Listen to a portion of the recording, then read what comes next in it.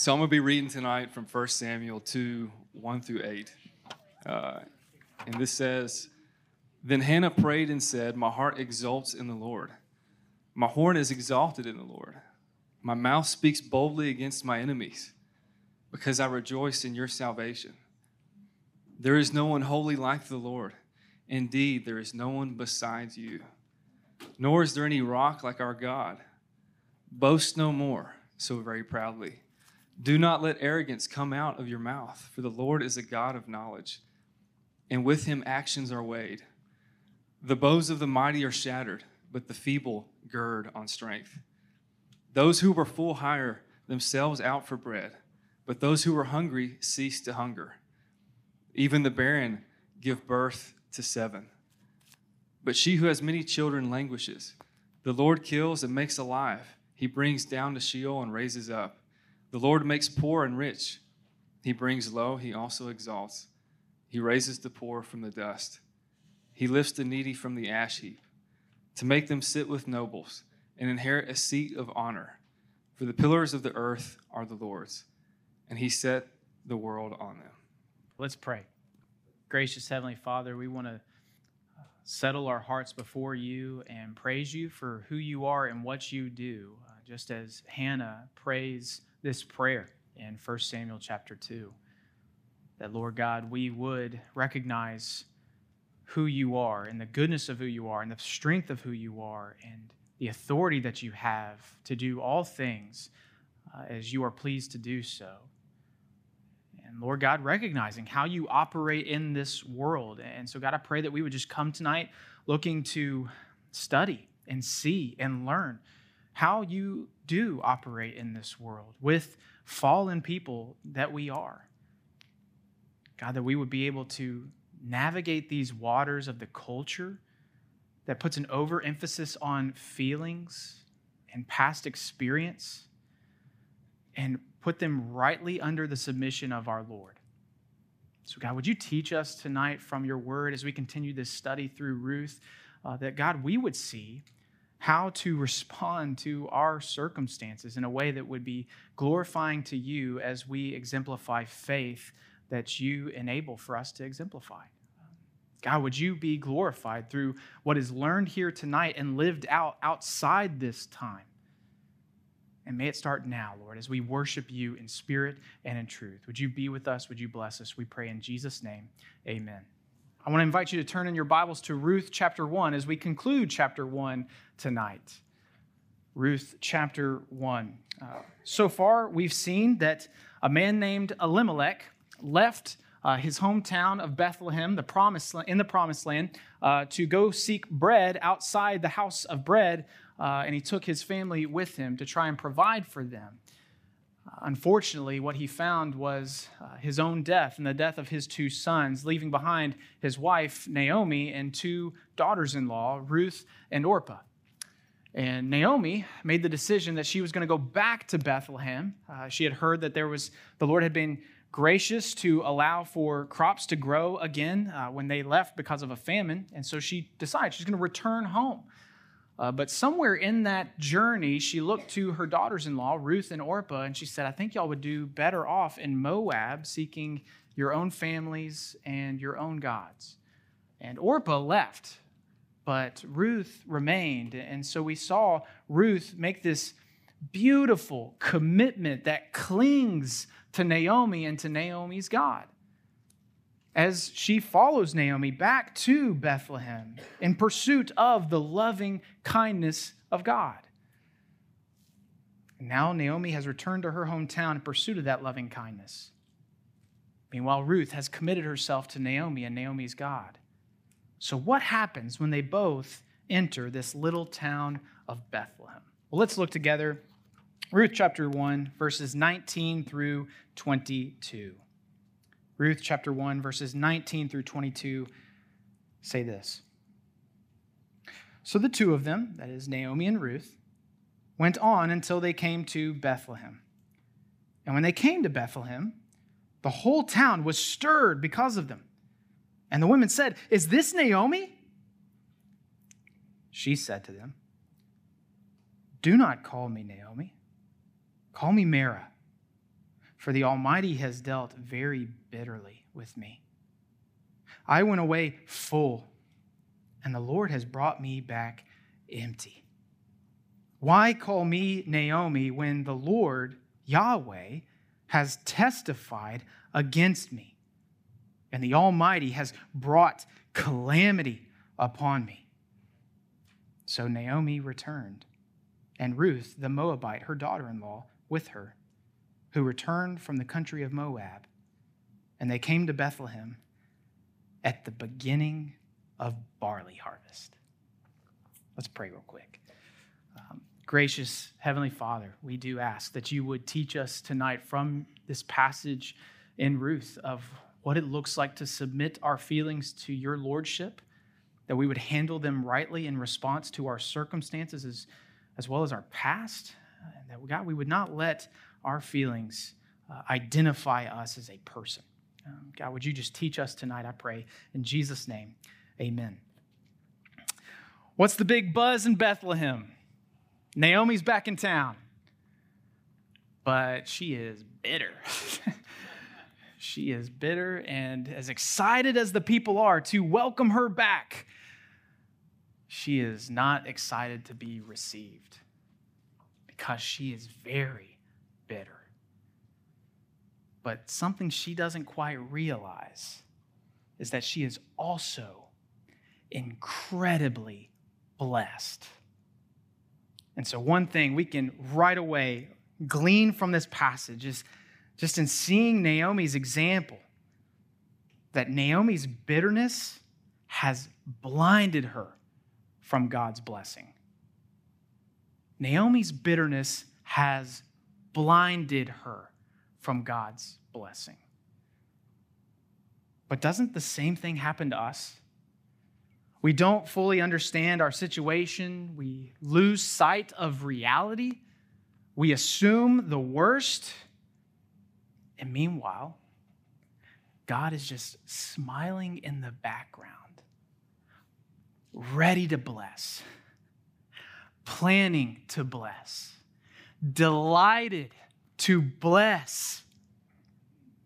And so in true beatitude fashion, we're going to see just how blessed the bitter can be. Blessed are the bitter. That's tonight's sermon title. Blessed are the bitter. Blessed are the bitter because they will be renewed. That's our first point tonight. Blessed are the bitter because they will be renewed. Naomi is going through a bit of an identity crisis, isn't she? Let's look again in verses 19 through 20. So the two of them went on until they came to Bethlehem. And when they came to Bethlehem, the whole town was stirred because of them. And the women said, "Is this Naomi?" She said to them, "Do not call me Naomi. Call me Mara, for the Almighty has dealt very bitterly with me." Naomi's name means lovely or pleasant. And here she wants to be called Mara, which we see means bitter. And that word Mara has a history within the people of God. In fact, it's recorded in the book of Exodus, Exodus chapter 15, verses 20 through 24, which says, "Then Moses made Israel set out from the Red Sea, and they went into the wilderness of Shur. They went 3 days in the wilderness and found no water. When they came to Marah, they could not drink the water of Marah because it was bitter. Thus the name Marah. And the people grumbled against Moses, saying, 'What shall we drink?' And he, Moses, cried to the Lord, and the Lord showed him a log. And he threw it into the water, and the water became sweet." So there we see, even in the midst of a grumbling people, the Lord is good to bless. And not just bless there, but in verse 27, it goes on to say that the Lord blessed them beyond that. They then came to Elim, where there were 12 springs of water and 70 palm trees, and they encamped there by the water. There they have a little oasis in the wilderness by God's providence. I don't know if Naomi knew the history of her people. Perhaps she didn't. That would explain why she left with Elimelech in the first place. Or when Elimelech died, why she didn't come back right away. But the Exodus, the 10 plagues, the Passover, the parting of the Red Sea, that was the saving act of God to the old covenant people of God. That was the cross of the Old Testament. And so the complaining of God's people at the waters of Marah was like the disciple Peter going back to fishing after the crucifixion. Whether she never learned her history, failed to remember it, chose to forget it, we see how ironic her name change to Marah really is. Because the Lord blessed his bitter people at a spring called Marah. And he's going to bless a woman who wants to be called bitter. Naomi desires a name change because of all that she has been through and how that has made her feel. She shows us something quite striking about our own tendencies in today's world and the cultural air that we breathe. To find one's identity in one's feelings rooted in past experience. She says, "Do not call me Naomi. Do not call me pleasant. Do not call me lovely. Call me Marah. For the Almighty has dealt very bitterly with me." Naomi had followed her husband Elimelech out of the promised land into the country of Moab. She led her 2 sons to go with her. Those 3 men died, leaving Naomi to live and grieve alongside her 2 daughters-in-law. I cannot imagine that pain, that suffering, that grief, that distress that surrounds her in the midst of death and difficulties that she had to endure. I can't imagine that. I haven't been through that. It is terrible that she and anybody else would have to live through that. But what is even worse is that she would let it identify her.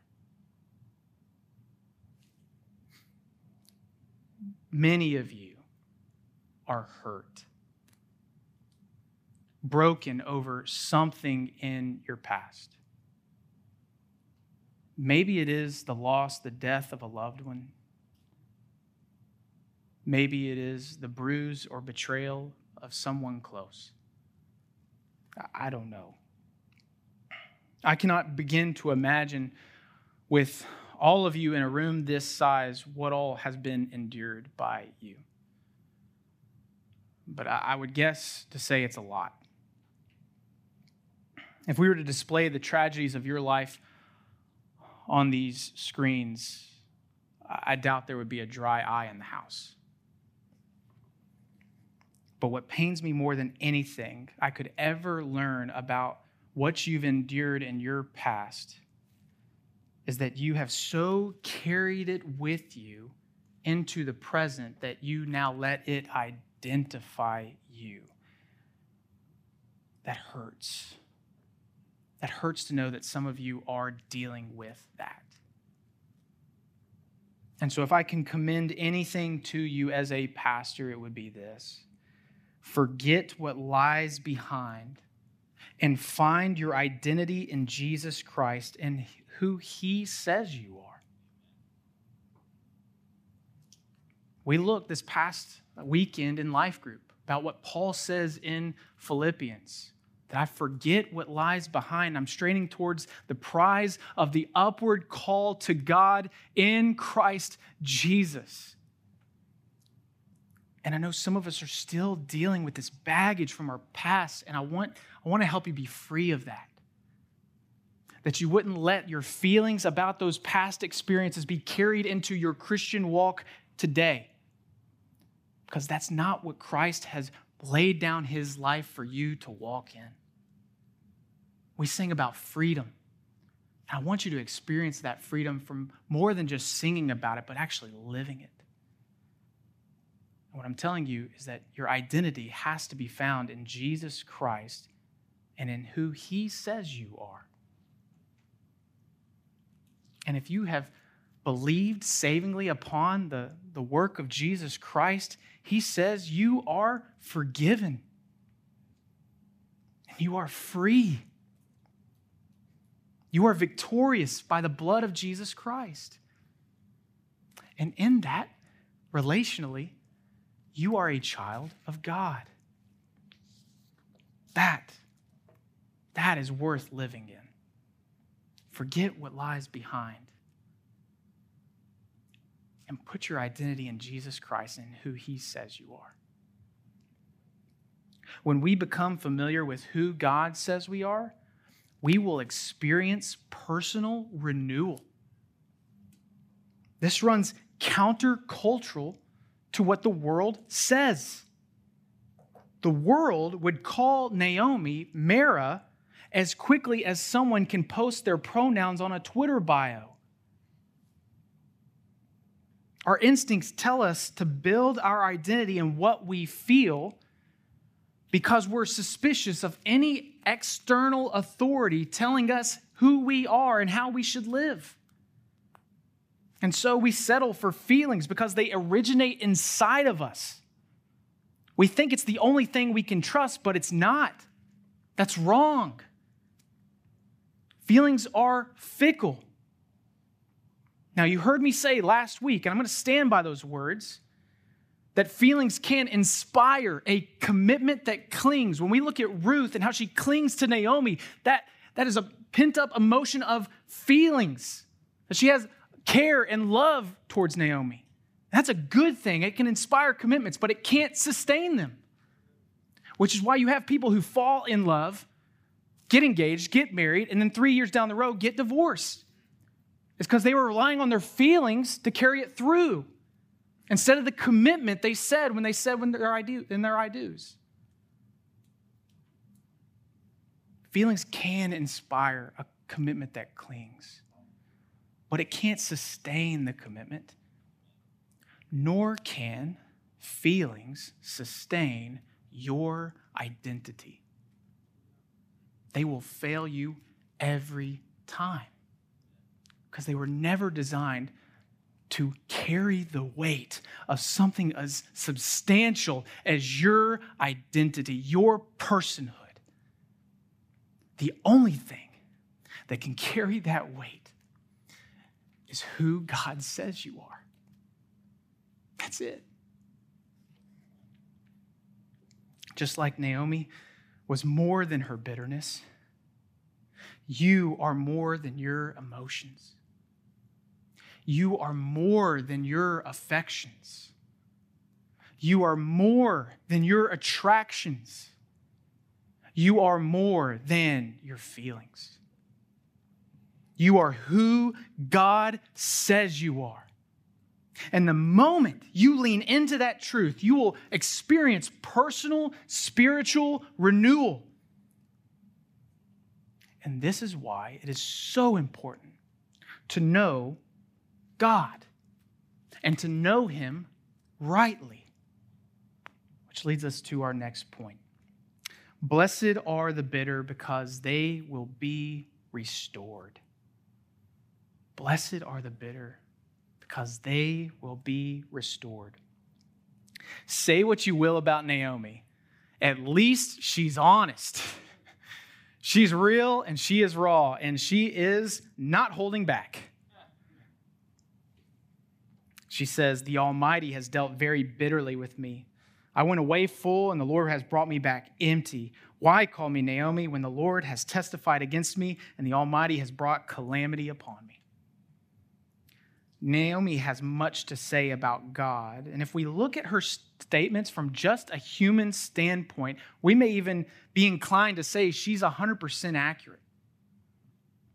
But from God's perspective, he knows that she is lacking some truth here, that she doesn't see the full picture.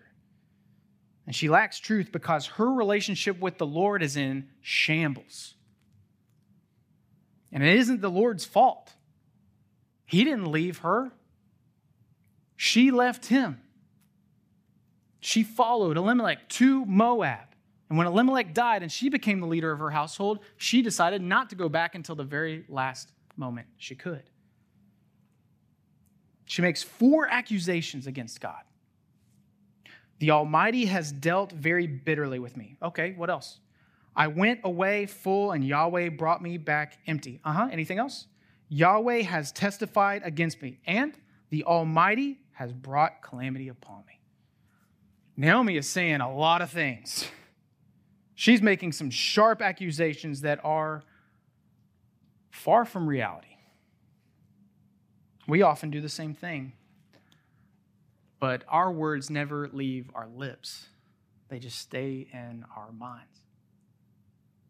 Say what you will about Naomi. At least she recognizes there is a God. We've seen and we've experienced horrors and tragedies in this world that have left us asking the question, is there a God in the universe who has all this madness under control? We will simultaneously question if God exists and blame him for when things don't go our way. And that is incoherent. It's for the same reason as Naomi. Our relationship with God is in shambles. Our marriage to him is on the fritz because we don't communicate the way we used to. We left our first love. We all have seasons of skepticism. I'm not saying you won't experience doubts. In fact, I think you will.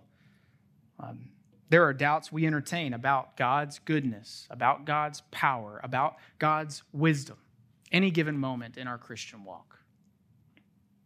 In those seasons, we may be tempted to blame God for something, forgetting that he's not culpable. He doesn't owe us an explanation.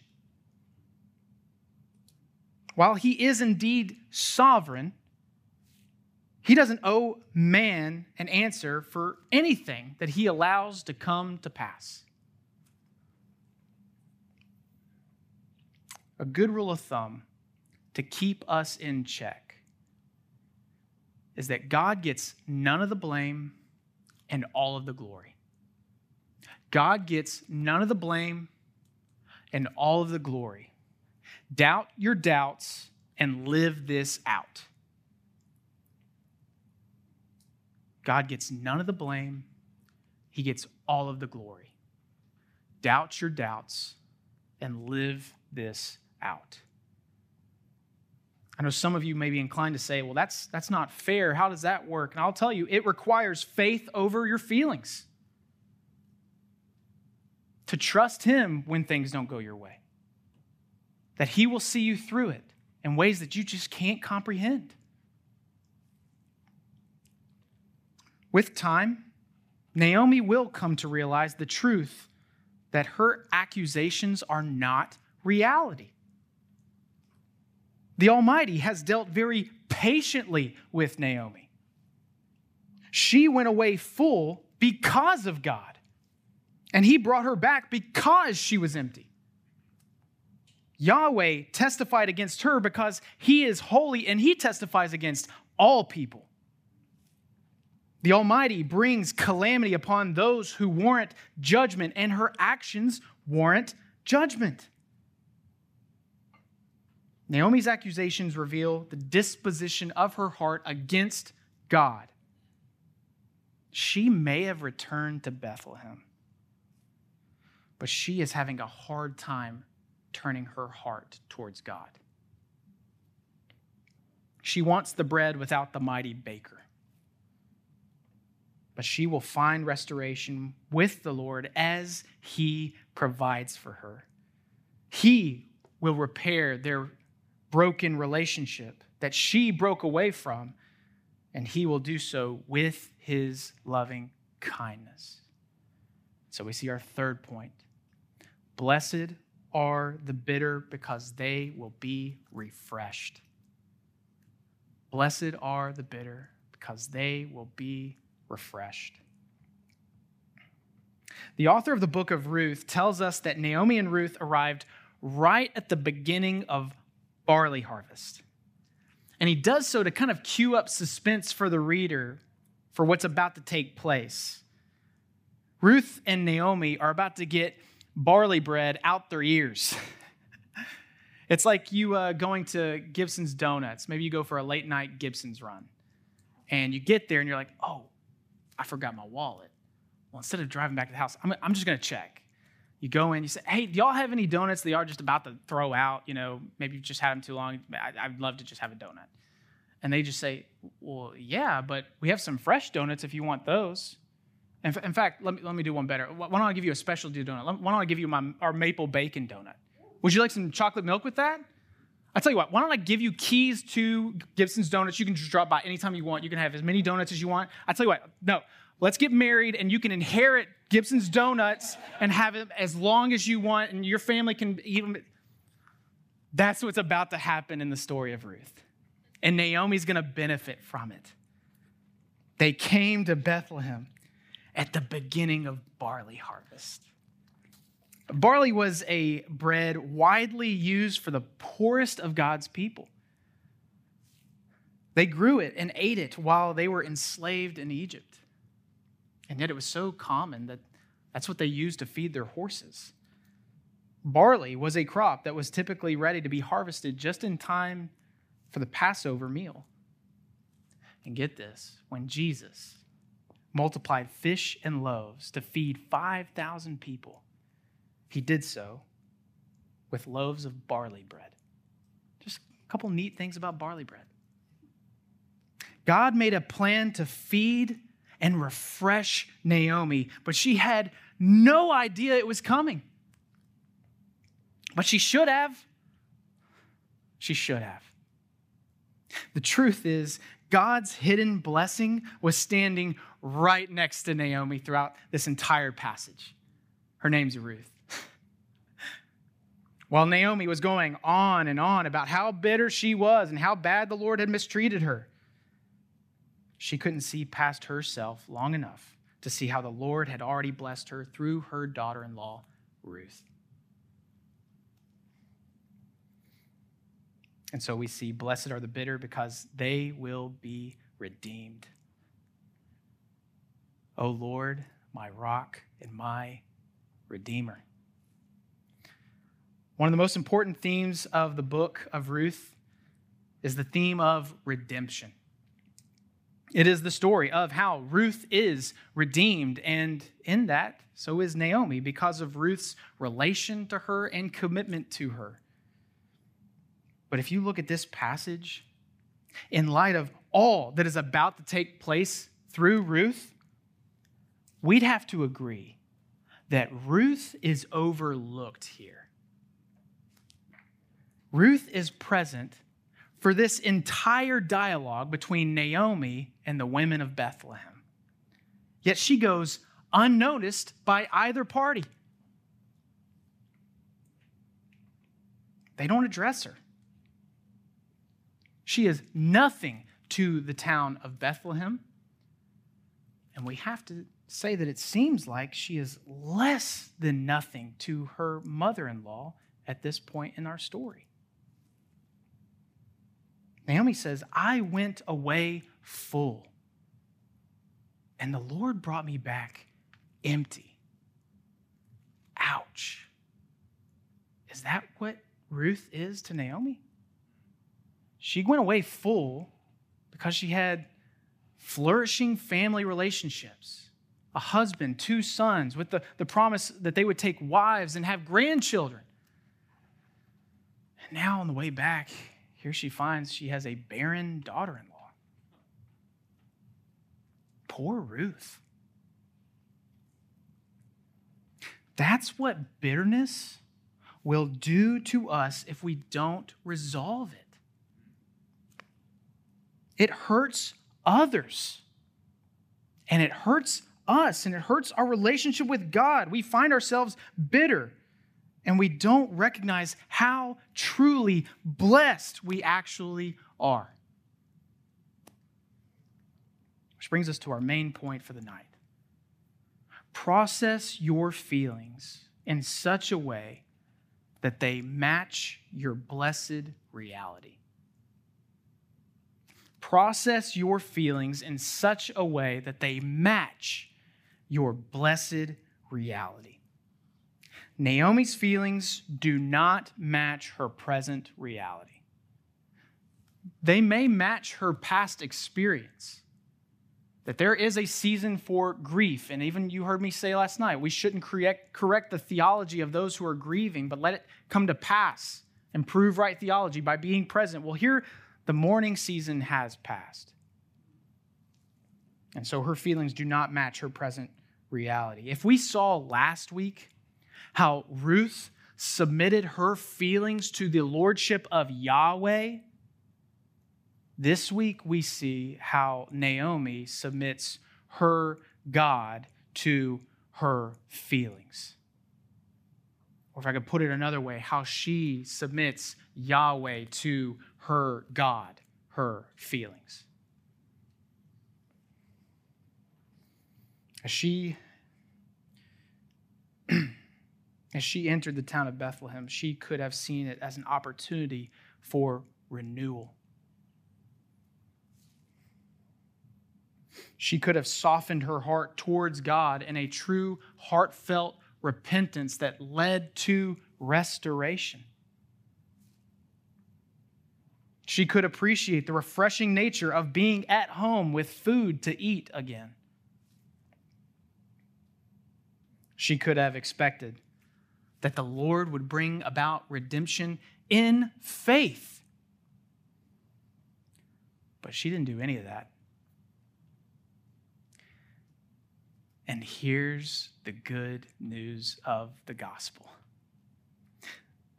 That the Lord would still be gracious to her in spite of her bitterness.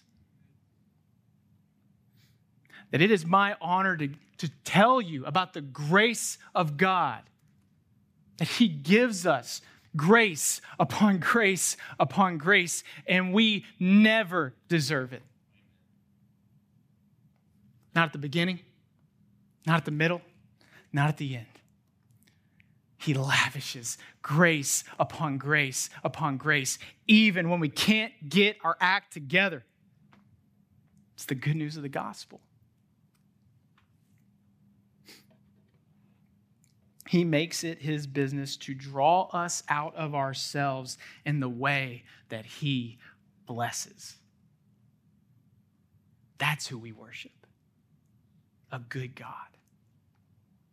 who loves us enough to draw us out of ourselves, to take the identity that we have built upon our feelings and bring it to nothing so He can show us the better identity that we have in His Son, Jesus Christ, and upon His saving work on the cross and through the grave.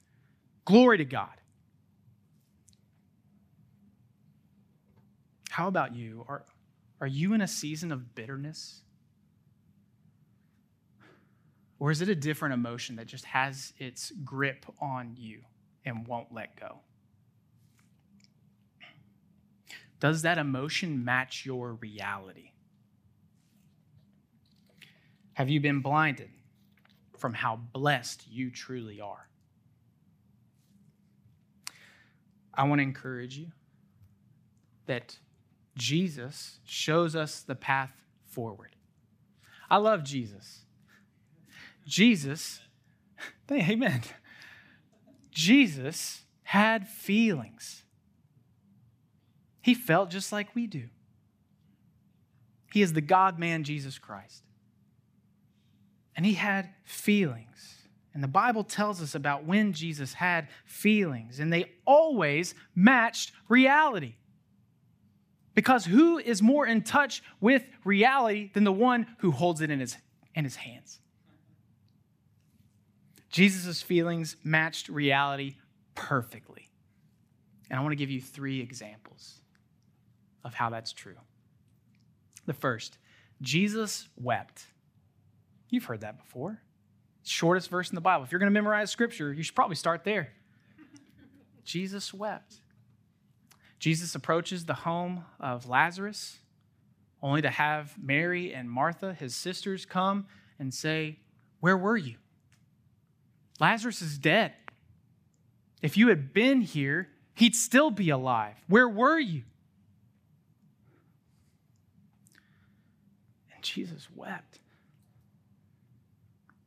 Because the reality is, death is sad. And so he wept. Even though Jesus knew what was about to take place to the glory of the Father, he was going to raise Lazarus from the dead. But in that moment, he met reality with his tears. He mourned. He wept. Second example, Jesus slept. Jesus slept. The disciples are on a boat in the Sea of Galilee. A storm rolls in and starts shaking things to bit. And meanwhile, Jesus is cozied up in the boat, fast asleep. The reality for him that day was probably that ministry is tiresome, that he's tired, he's exhausted after a day of ministry, and so he's going to go to sleep. But on top of that, he is confident in the reality that God is in control. And so he can sleep while the disciples run amok, knowing full and well that he is going to wake up and calm the storm. He is sleeping. He is fast asleep, trusting that God is in control. He was tired, so he slept. And then third example, and you'll have to be gracious with me on this one. Jesus schlepped. Jesus schlepped, which means to bear a heavy load. When Jesus was in the Garden of Gethsemane, the night before he would be crucified, he tells his disciples that he is in anguish and he is distressed. And that matched his reality perfectly because he knew that his responsibility was weighty because of what he was about to do and bearing the sins of this world. He bore that heavy burden that you and I could never bear. And so he felt that to his core. He was about to die on a cross he did not deserve. And so he slept. So bringing it back to a place of our main point, process your feelings in such a way that they match your blessed reality. I want to conclude with just an illustration from my own life as you aim to apply this very truth. That earlier this week, I had my plans that were thwarted. I had some plans that I wanted to see come about, and they hit a brick wall. And in that moment, flared up the emotions of discouragement and anxiety. And so the Lord just gave me the path forward. He said, fast from lunch, spend time with me. And so I did. And as plainly as I'm communicating to you right now, I communicated to the Lord in prayer, Lord, I'm feeling discouraged. I had some plans, and I thought they were good plans, and they were thwarted. God, would you help me to trust you? That your plans are far greater than my plans? That your timeline is better than my timeline? That not for a moment did I ever have control of this situation? God, would you just help me to trust you? And God, would you even place somebody in my life to encourage me where I've been discouraged? Alongside that, Lord, I'm feeling anxious because I'm uncertain about what the future holds for me. Regarding these plans, I don't know what's going to come about. But Lord, again, would you help me to trust you? That you're going to see this through in a way that will truly bless me and glorify you? And God, I know I'm prone to worry and try to take control of the situation. God, would you just instead direct my heart towards worship? That God, I would worship you, that you're going to see this through to your glory and for my good. And after 15 minutes of that, you know what happened? I felt better. Praise God. I felt better. And I honestly think the Lord allowed for that to pass because, his plans are better, but also for me to share with you right here as just a small, tangible example of what it looks like to live this out. Not to say I have it all together. I do not. I'm a student of the Bible just like you. So let's together focus. How can we live out this point? To process our feelings in such a way that they match our blessed reality.